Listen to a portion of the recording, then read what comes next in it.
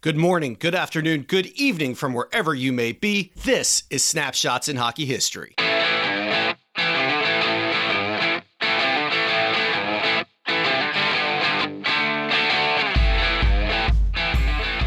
And welcome back to another episode of Snapshots in Hockey History, where we relive the hockey highlight reel.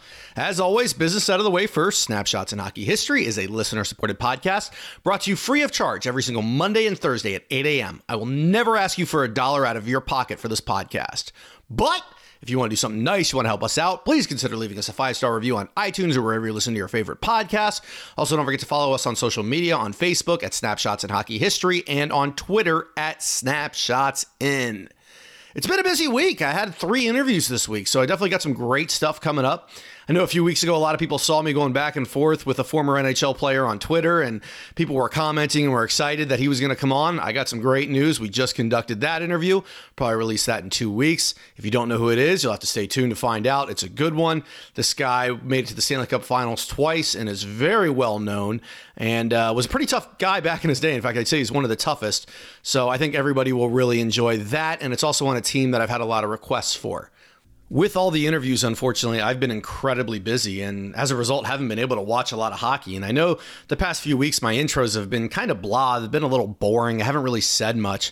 So I want to do something a little creative, a little different for this intro. Of course, we do have the interview with Andy Sutton coming up, and we'll talk more about the second half of that interview where we talk about the first year of the Minnesota Wild. But with the NHL trade deadline coming up, I thought it'd be kind of fun if we looked at some trades that took place back in 1999, 20 years ago at the NHL trade deadline, and maybe we'd bring up some names from the past. So I went ahead and pulled all the trades, and it definitely was a busy trade deadline.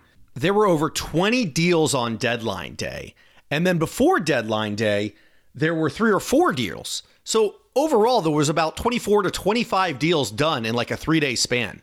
I feel like you don't see that much anymore, and there were some big names that moved. I think the biggest name that caught my eye was Chris Chelios. He was traded at the 1999 trade deadline to Detroit by Chicago for Anders Eriksson and first-round choices in the 99 and 2001 entry drafts. Thought that was pretty fascinating. Dale Hunter, after playing for the Washington Capitals for years, was shipped out. He was sent to the Colorado Avalanche to try to get one shot, I guess, at a Stanley Cup. Some other big deals that were done as well. Some big players that were moved. Vinny Damphousse. He was moved to the San Jose Sharks by Montreal for Phoenix's 5th-round choice in the 1999 entry draft and a 2nd-round choice in the 2000 entry draft. Also, Nelson Emerson was traded by Ottawa to Chicago for Chris Murray. Steve Duchesne traded to Philadelphia by Los Angeles for Dave Babich and a 5th-round pick, So some definite moves were taking place. Also saw a lot of cash deals. Thought that was interesting. Craig Berube was traded to Philadelphia by Washington for cash. Jean-Francis Jonf traded to Montreal by Phoenix for cash. So lots of deals took place, and I just thought it would be fun to kind of bring up some of those names from the past. And I feel like trade deadline day has really, really changed with the salary cap. You don't see the big superstars moving unless it's specifically a rent a player or somebody that's unsigned and the team knows they're not going to be able to re-sign them. So that's what happened 20 years ago on trade deadline day. I'm excited to see what's going to happen this upcoming year. It's always fun to find out where guys go, see new players in new sweaters, or who's staying. It's just one of those times where it's kind of fun to turn on the TV or follow along on the internet. So I will be doing that come February 25th on the NHL trade deadline. I pulled all these stats from these yearbooks that were put out by the NHL. It was the official edition of the NHL yearbook. It was done by Face Off, and I was able to pull this in the 2000 NHL yearbook. Wayne Gretzky was on the cover. Of course, Wayne's final game was in 1999, which is hard to believe was 20 years ago, but it was. And if you're an old school hockey fan, I highly recommend these. I still remember buying them off newsstands back in the day, and I don't know if they still sell them. I know in the mid-2000s they did, but they were so watered down, and they were just a shell of what the original books were. The original ones were loaded with stats and pictures, review of the prior year, all the trades that took place over the year, a lot of the signings. Really great stuff. Don't get me wrong, the internet's awesome. I wouldn't be publishing this if it wasn't for the internet. But I miss those days of being able to go to the newsstand where you pick up a magazine, especially when you're a kid. I remember bringing these to school with me, and it's funny, all these years later, I still have the original ones, and they are beaten to hell. They look like they went to school with me, that's for sure. Anyways, Andy Sutton is back for part 2 of his interview today. I want to thank Andy again for coming on. Really enjoyed talking to him. He gives some great insight in this interview, especially about being a player and a bigger player in the NHL, and he also talks about having to transition from defense to forward, and he does a great Jacques Lemaire impression at the end I think everybody will enjoy. And I really enjoyed his opinion on Jacques Lemaire. Jacques sounds like a great guy. He is definitely a hockey legend, and Andy talks a little bit about that in the podcast. So here we go. Here's part 2 of our interview with Andy Sutton. At this point in the season, the Wild had the 9th ranked goals against total in the league, which is historically exceptional for an expansion team. I know Vegas kind of rocked everything last year, but what do you think led to the team's success on defense? Why were you guys able to keep the puck out of the net so much? Well, we had, and obviously Jacques is one of the greatest coaches of all time, and he coached us well. And on top of that, I think, like I said, the fact that we really did play together, and we had a lot of players with a lot to prove, right? We're all fighting pretty hard to try to make names for ourselves or stay in the league or whatever the reasons are. But we kind of did it in a very connected fashion. So I think that translated. And then, to have great young goaltenders that again, also had something to prove, were, standing in behind us and making the key save was kind of the last stop. So we were coached well, and then we all really bought into what we were trying to do. You mentioned Jacques Lemaire, and I have to ask, what was your relationship like with the Hall of Famer? I mean, he's done so much in hockey, from winning Stanley Cups as a coach to playing in the league. How did you get along with Jacques Lemaire? Jacques is one of the most wonderful people you could ever meet. He really is. And on top of that, I mean, he's so knowledgeable, and you look up to him because he's Jacques Lemaire. I mean, it's just like, it was unbelievable having him as a coach. And that's one thing that I wish I could have extracted more from him, most specifically.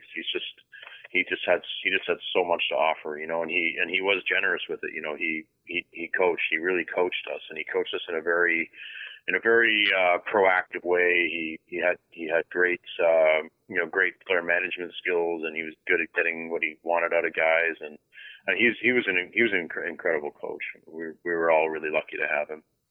Jacques Lemaire comes up with another coaching idea. As the year comes to an end, he comes up with this crazy idea and this new offensive secret. He tells you to go get in front of the net on the power play, and it works. You score.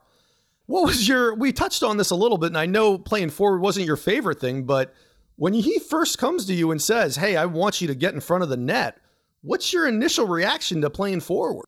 I mean, of course, I'm going to say yes. I'm fighting for a place in the team, and he wants to put me on the power play. I mean, you don't ever say no to that, So you go in, and then that ended up becoming the thing, because I did have success, and I mean, I could really, at that time, for my size, I could really skate well, and I could definitely get from A to B very quickly, and I think I was a good body checker, and I could create a lot of turnovers. So I mean, I think I could bring certain things to the table that were helpful on a power play, and then to be in front and be a big presence. And I always had good hands, I did, and I was able to show that a lot in practice, which is where the coaches sort of, they're like, wow, he actually has good hands. So, I think it was kind of a natural fit at that time, and I'm thankful for it, but it ended up becoming the thing that I think made him think, oh, this guy should be a forward, and I really just did feel like for a long career that I needed to be a defenseman. So, that was kind of where things started to change for me there. We've talked about your size a little bit, and when I think of you playing from when I watched you, and don't get me wrong, you're 6'6", you were an animal. I think you were like 240, 250, but I never really thought of you as a fighter. I've always thought of you as a big defenseman who was able to use his size really well, and not everybody that was 6'6" in the National Hockey League could use their size like you could. How would you use your size to your advantage?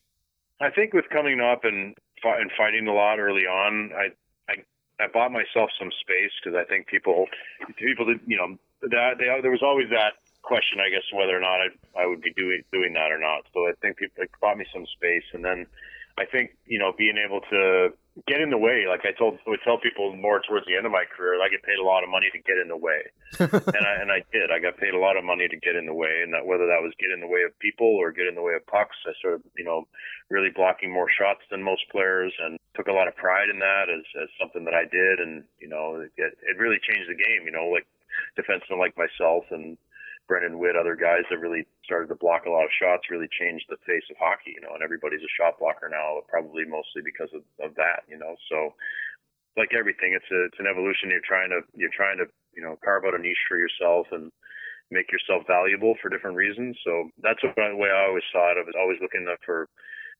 given the situation around me, what could I do to make myself valuable, so they keep having to re-sign me. It's no different than corporate America or in a relationship or anything else. You're always looking for ways to improve. See, they come here seeing hockey stories. They're getting marriage advice. Yeah, for sure. It's all the same in the end. You mentioned your skills. One thing, when people YouTube your name or when they look you up, one thing that I think people always initially see is how good of a body checker you were. It wasn't just your size. It was your timing as well. Where did you learn to hit, and how did you incorporate that in part of your game? Because, if you throw a hit and miss, for someone like you, you're out of position. That's not good.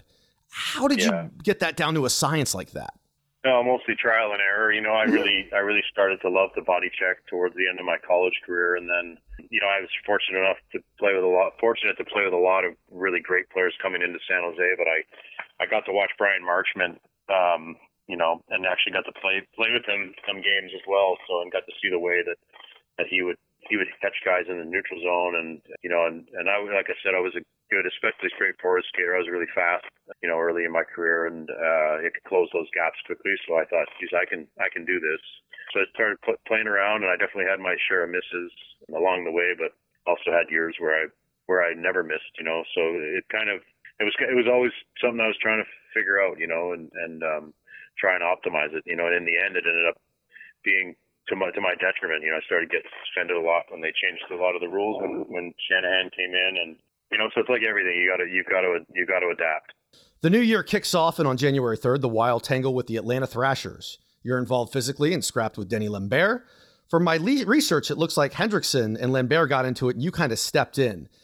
You're a big guy, and you said, hey, look, I had to, that you thought was your way in the league was to be a fighter. But did you feel pressure to fight? Did you feel like this is what you had to do? Yeah, back then, if you were big, and especially if you were big and you were physical or trying to be physical, you had to stand up for at a minimum style of play you were trying to have, and then on top of that, you were expected to stick up for your teammates. So, between those two things, you end up finding yourself fighting a lot, and I didn't look forward to it. It's not something I loved. When I was during the fight, like I liked it. I hated the lead up to it. Like if I knew I was going to have to fight, because of something, or if I was worried that somebody was going to probably be coming after me. I'd definitely be thinking about it. And I didn't love that, the way that felt. I'm sure a lot of guys were that way, but so when I got to Atlanta finally and started playing a lot of minutes, and I didn't really have to fight anybody anymore, but I could still play physically. That was kind of the place where I probably really enjoyed playing the most, because I just play hard, and if you're playing 30 minutes a night, you don't typically play against the fourth line, which is where most of the fighters were back then, anyways. So you kind of put yourself in a in an elite group of players that could play a certain way and not have to fight as much. Oh my God, those guys, if you can get them when they can play and then they can hit, but they don't fight, that's the best thing you can have in the NHL. They're few and far between. It really is. Every team wants that guy. You look at the Rick Tockett's, you look at even the Jeremy Roenick's, and I know he was, both those guys could play physical, but they could also score, and you can only get so many of those. For sure. During this 2000-2001 campaign, it kind of goes along what you were saying. You had more fighting majors than you had pretty much the rest of your career. We talked about that there was pressure that you put on yourself. Did anybody put pressure on you, though? Did anyone say anything to you? And you don't have to name drop. I just am kind of curious if that ever came across in conversation. For me, same way I'm in my life now, it doesn't change. Like you either know what you're supposed to do or you don't. And you either have those instincts or you don't, and you either try to have that integrity, or you either have that integrity or you don't, to do that. So for me, it was probably pressure I just put on myself mostly. And I don't know if the team wanted it, offer it, but it was for me, I just couldn't turn away from. Speaking of size, and then we'll kind of move off the fighting a little bit. You're not even the tallest guy on this team, which blew my mind. 6'8", yeah. Steve McKenna was. Can you tell me a little bit about Steve McKenna? Steve was a great player for how big he was too. He's another guy that kind of got typecast and put in a very specific type of role just literally because of his size. I mean, Steve was a college guy too, as far as I remember, and smart guy, really kind guy, funny guy. Most of the tough guys are. I mean, it's kind of crazy really once you take a look at it. Most of the guys are like the sweetest guys ever, but Steve was no different, and we became really good friends that year as well. He's another guy that was a real natural leader, and he was really beloved on the team. It's absolutely right what you say. Some of the most insightful interviews I've had have been with the tough guys. Yeah. Most of them incredibly well spoken, and you really you see them on the ice and they're tough, but man, off the ice, these guys all have a soft side, all of them. When you do that, when you have to do that, I mean, you have to access a special place in yourself, to understand how to do that, and you live by a certain type of code that most people probably don't understand, and I'm not even sure it makes that much sense myself. But it's, you're in an elite group, and there's perspective in your experience, because it's stuff that most people can't even imagine how it would feel to drop your gloves and bare knuckle fight somebody in front of 20,000 people, and then another however many million are in behind watching it on TV. I mean, it's a crazy deal. I mean, it's like it's absolutely barbaric and archaic, but it's unbelievable that it's a part of our game. At the halfway mark in the season, the Wild are 13-18-8-2, which is not necessarily a great record, but from all things considered, it's really not bad either. Halfway through the year, did you receive any kind of feedback on your first half of the season, maybe from GM Doug Risebrough or anybody really? I think for the most part, they were pretty pleased with what we were doing. I don't think there were a lot of expectations, and I think with the group that we had, I think we, as much as everybody wanted to win more, I think we've even maybe surpassed expectation for the first year or two, and so I think everybody was pretty happy and pleased with the progress. At the same time, they all came from very winning environments, and definitely winning was at the forefront. So we were never settling, but at the same time, they weren't. They were pushing it at an appropriate rate. It all felt very respectful. At this point, you're now halfway through really what's your first full NHL season in the league.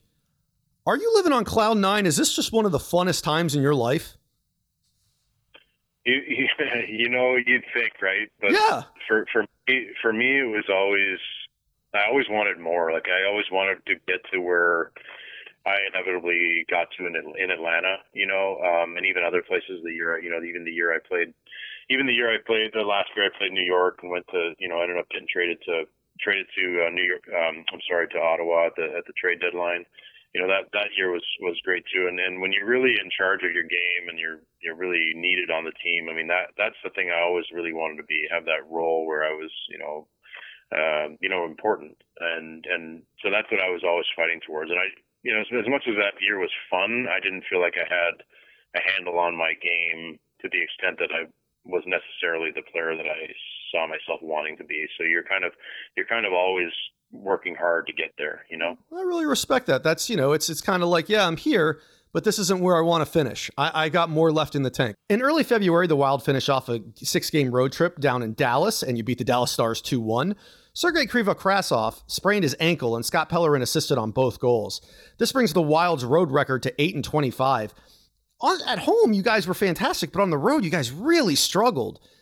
Why do you think that was? Why do you think that the team had so much difficulty during the road?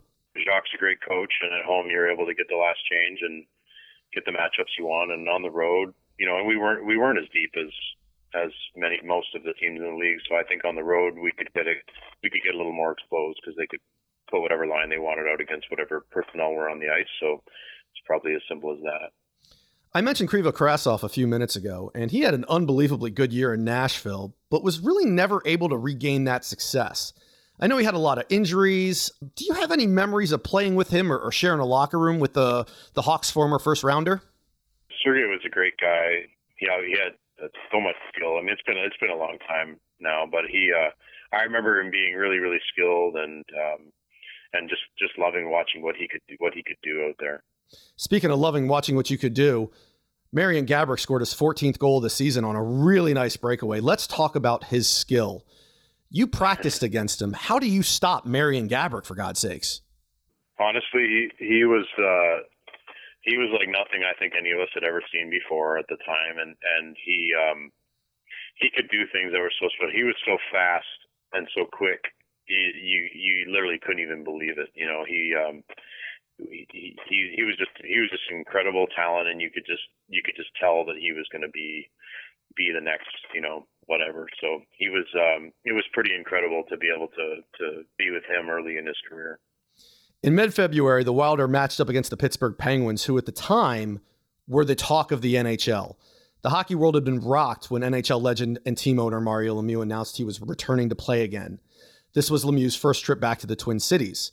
The Wild are able to pick up a huge home victory with a 4-2 win, and what had to make the win even sweeter was the fact that the team managed to keep Mario off the scoreboard completely. This was only the second time in his 19-game comeback that he was held scoreless and finished the game as a -3. Andy, you're an NHL defenseman, and I don't know if you were playing forward or defense in this game, but come on, how do you stop Mario Lemieux? How do you guys keep him off the board? Oh, I don't know. I mean, I'm sure it was just a collective effort, and being at home, we were obviously all very excited, and getting a chance to play against a living legend like that is something that I can't even really describe. It was really incredible, So I don't know, probably just that we probably got up a lot higher than they did for a game in March, Well, after the game, Mario was pretty vocal. He, along with Kevin Stevens, claimed that there weren't fans of the Wilds clutching and grabbing during the game. Mario was quoted in the Star Tribune as saying, "There were times I was very restricted. That's not what we're trying to sell." In the Tuesday issue of the Star Tribune, Coach Jacques Lemaire responded with some verbal jabs at both Stevens and Lemieux, my favorite being this quote, "Maybe I'll come out of retirement if no one is allowed to check or play defense." He would go on to suggest that the Penguins were upset because the Wild were so physical against them. Andy, you played in this game, and I know you were quoted in the papers a little bit as well. What was your thoughts on the Pittsburgh Penguins kind of coming at you guys after losing like that? Yeah, I mean, that's also temporary. I mean, unless it's like the playoffs or something like that, you're already on to the next game or whatever. So I never really took too much of that stuff to heart when I played. It kind of didn't really have much sustainability. Fair enough. The following game was back in Pittsburgh. Despite a goal by Scott Pellerin, Mario Lemieux scored 2 goals, and the team won 2-1. But around this time, there's a lot of trade talk surrounding a few of the veterans on the team. Sean O'Donnell's name specifically comes up at several times. In the NHL, is it a distraction for a player when their name is out there? And I know people say they don't read the papers, but when you start to see it time and time again, does that start to distract you or get on you at all a little bit?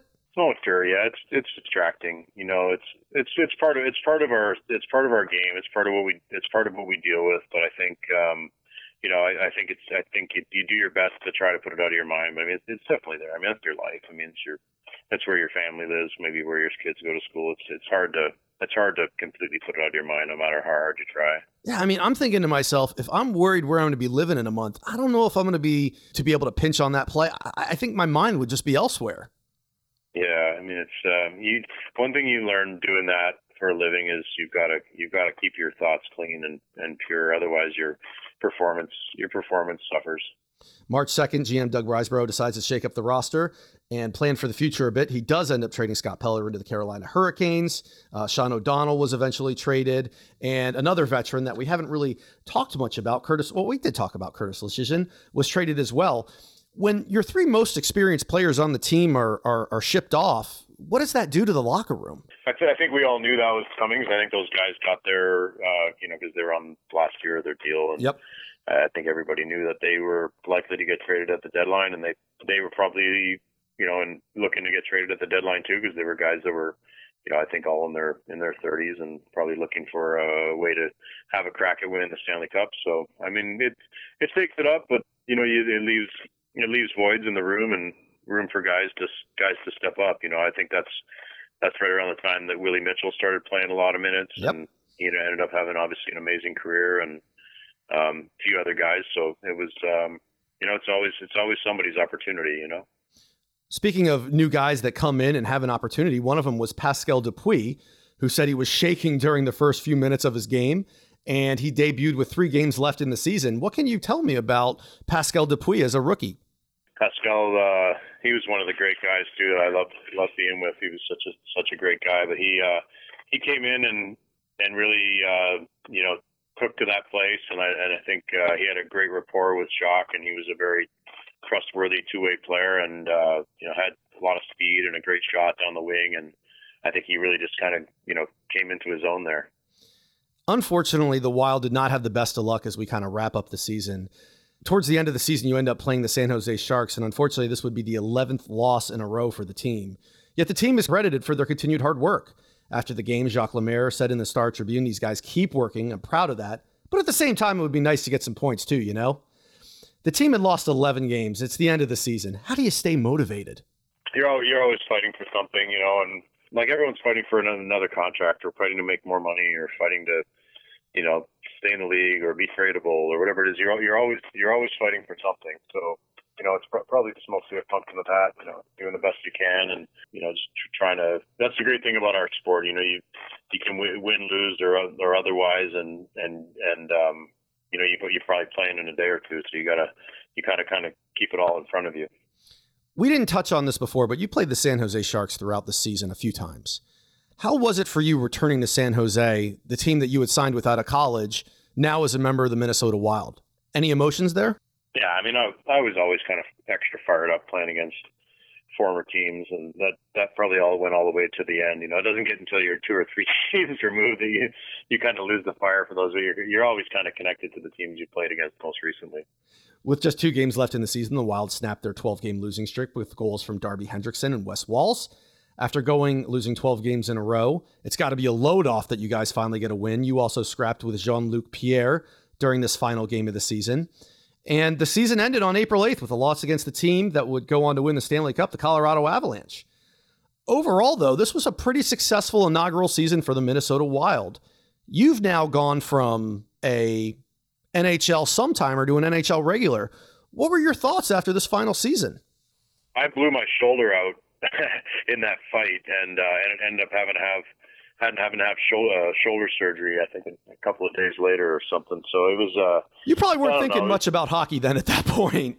Yeah, I mean, I was. I mean, I was right up to the end. I was fighting to try to make a better future, and try to stay in the league, and make more money, have a more successful career. So it's like, for me, it was always that. It was always pushing towards trying to be better or stay longer, or whatever it was needed. Andy, is there anything that sticks out in your mind that nothing bad but kind of clean, that maybe gives you a good laugh from your time in Minnesota?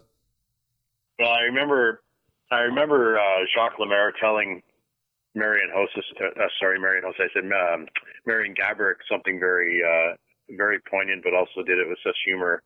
At the time, Marian being so fast, so quick and in such a hurry, he wanted to use that speed and showcase it at every opportunity. And I think Jacques helped Marian become one of the great two-way players and helped him preserve that speed for when it was necessary. But I remember him telling Marian that, he's showing him something on the video and telling him that he's like, Marian, you don't have to go here. He's like, you stay over here, you grab a cup of coffee, you protect your wall, and you just play to come here. So he was like, just telling him to chill out and relax and have a cup of coffee, and just like wait for the play to come to him. So it's kind of, it really was stuff like that I think made Jacques such a great coach. He had such a nice way of conveying things to people.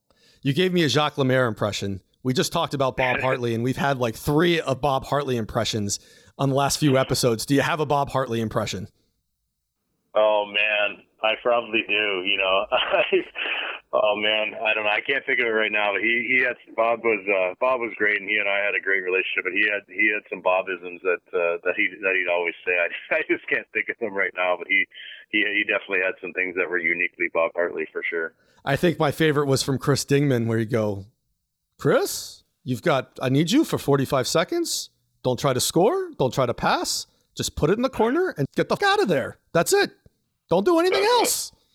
Yeah, he was funny. He had some funny lines for sure. My last question for you. You know, you're playing in Minnesota, and this is such a staple in the area. What's the best dish at Tom Reed's Hockey Pub? Oh, geez, I don't know. I didn't eat there much. What? I didn't eat there much. Well, Andy, man, you were great enough to come on. I gotta give you a form though. What are you up to now? Tell everyone what you're doing now. Well, I'm an entrepreneur through and through. I own a joint health and inflammation management company called Jomo Joint Mobility. You can check it out at jomo.com. I'm also the president of a company called Wholesale Sports Incorporated. We own 5 hockey brands that we distribute through HockeyWest.com and HockeyTron.com.